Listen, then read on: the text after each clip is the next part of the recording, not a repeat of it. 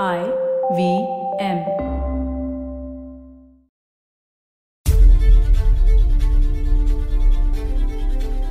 Homi Mistry was arrested. Homi Mistry, a journalist and editor, was arrested in Bombay in 1952 and brought to Lucknow, where he was detained for a night in a hotel because of an arrest warrant issued by the Speaker of the UP Legislative Assembly. What? When did legislators start issuing arrest warrants? Hello and welcome to the Longest Constitution. My name is Priya Mirza, and every week we look into how the Constitution shapes our lives and all sorts of people, from members of parliament to domestic workers. And we are looking at work specifically and all sorts of work. And everybody works, from the president of this country to sex workers, from CEOs to housewives, and of course, CEOs who are housewives. Housewives, homemaker. Call it whatever, the work, the quantum, and the scale remains unchanged. The question really, though, is what is the definition of a worker? What sort of work is recognized and what isn't? What sort of work is remunerated and what isn't? What do your fundamental rights really guarantee you and what do they not guarantee you? And what is the playoff if your work is an exercise of your fundamental right, like the freedom of expression? So, one person, at least, discovered the heavy costs of publishing an article about the Speaker of a legislative assembly. And that's Homi Mistry. Mistry was the editor of a Bombay-based magazine, Blitz. And as tabloids tend to do, published a rather unflattering article about the Speaker. And these legislators found it deeply offensive. Incidentally, though, while they didn't think twice about being indignant about a journalist writing about them, what are the qualifications to be an MP or an MLA?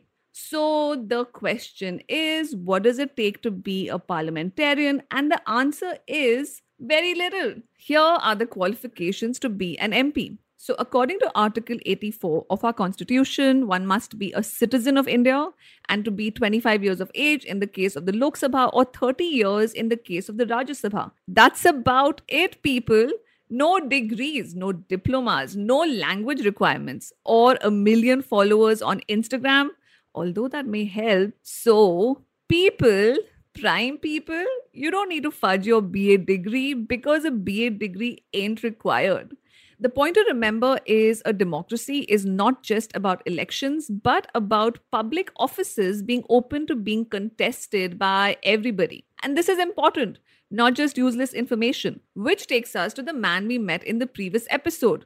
And that is PV Narasimha Rao, the Prime Minister whose government survived from 1991 to 1996 because of the no confidence motion. It survived by giving bribes. And not only did it complete its 5-year term, the bribe takers were given off because of parliamentary immunities. But PV Narasimha Rao, amongst other things, was also instrumental in pushing Panchayati Raj, which is local government. So, a major Gandhian element of our constitution is the Panchayati Raj, government and representation at the village level, something which Gandhi was very keen on. 5 decades after our constitution was drafted, PV Narasimha Rao executed that Gandhian vision under Article 40 into action with the 73rd Amendment, which for the first time provided constitutional status to Panchayati Raj institutions, making the creation of rural and urban bodies mandatory. So, panchayats at the village level, nagar panchayats at the intermediate,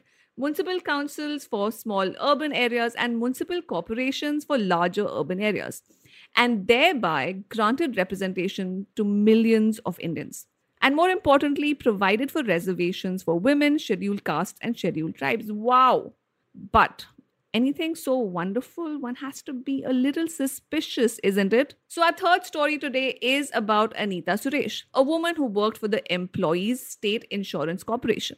And Anita's colleague made sexual advances towards her and sexually inappropriated remarks. Now, we remember the POSH Act, don't we? The Sexual Harassment of Women at the Workplace Act 2013, under which the worker is defined as an aggrieved woman. But yet, when the POSH was being drafted, there were concerns that women would make false claims. And as a consequence, Section 14 of the Act makes it clear that if there's a false or malicious complaint, the aggrieved woman can be penalized. And this section was inserted amidst much concern that women are prone to misuse right-based legislations. Right. And what about the fact that men are prone to being sexual predators? What about that? Now, this actually went against the spirit of the Vishakha judgment that had held that no action should be taken against the complainant, even if the complaint is not upheld. So that women could feel secure in making a complaint even against powerful men at their workplace. And seriously, all laws can be misused, and hundreds of people are falsely implicated in murder charges or in charges of financial irregularity. But if there is a woman involved, let's make life harder for her. That's our adorable MPs. So sweet. Now back to Homi. So the UP Legislative Assembly constituted a privileges committee. They found the article objectionable and recommended action against the editor. And the assembly approved of the committee's recommendations, and accordingly, the Speaker of the Assembly issued a warrant of arrest. That's crazy. So can legislators put themselves before the rights of free citizens? And that's what Homi argued. That on account of being arrested and detained for a night, his fundamental rights were violated. Specifically, Article 19, which assures a person of the freedom of expression.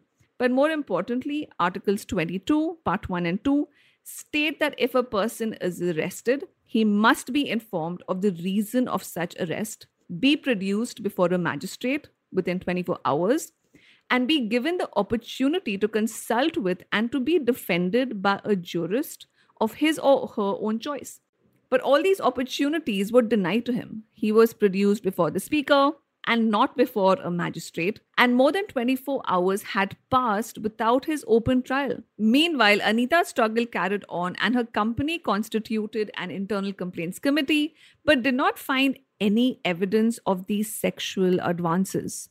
But the absence of evidence doesn't change the truth. In Homi Mistry versus Shri Nafisul Hussain 1956, the court ruled that no parliamentary privilege could be enjoyed by violating a fundamental right. And this was just the start of the evolving jurisprudence on parliamentary privileges. And did Anita get justice? Nope. In July 2019, the High Court of Delhi in Anita Suresh versus Union of India, the court fined Anita Suresh rupees 50,000 on account of the absence of evidence and in a swoop, penalizing a woman for filing a complaint. That's just sad. That rather than inspiring to believe in law, women are dissuaded. Nonetheless, sexual predators at the workplace don't feel too pleased. The fight is on. Finally, in 2015, Rajasthan became the first state to include an education qualification to be elected as a local representative. And that was just the start. Other states have made it mandatory to have a bathroom, not more than 2 children, amongst other exclusionary measures to people who have leprosy. Leprosy, it's the 21st century, and leprosy is curable. By the way, did you know that the only 2 vectors for leprosy are humans and armadillos? Yeah, that's what gets me going. Apart from constitutional politics, armadillos. Stout, brownish animals with strong curved claws and simple peg-like teeth. Yep. So today's takeaway is that members of parliament and legislative assemblies are keen to exclude a diversity of public representatives in local governments. If MLAs want educated representatives, why don't they start with themselves? Seriously. Second, that fundamental rights cannot in fact be trumped over parliamentary privileges. Yay. And third, POSH, a law to protect women from sexual harassment at the workplace, has an inbuilt suspicion of women's complaints. That is so not on. What is, though, is this very cool podcast. More on local representatives and bathrooms in the next episode. I hope you like this show. If you have questions or comments, please send them in on Twitter, where I tweet at Fundamentally P, or on Instagram, The Longest Constitution. Until next time, this is me, Priya Mirza, signing out.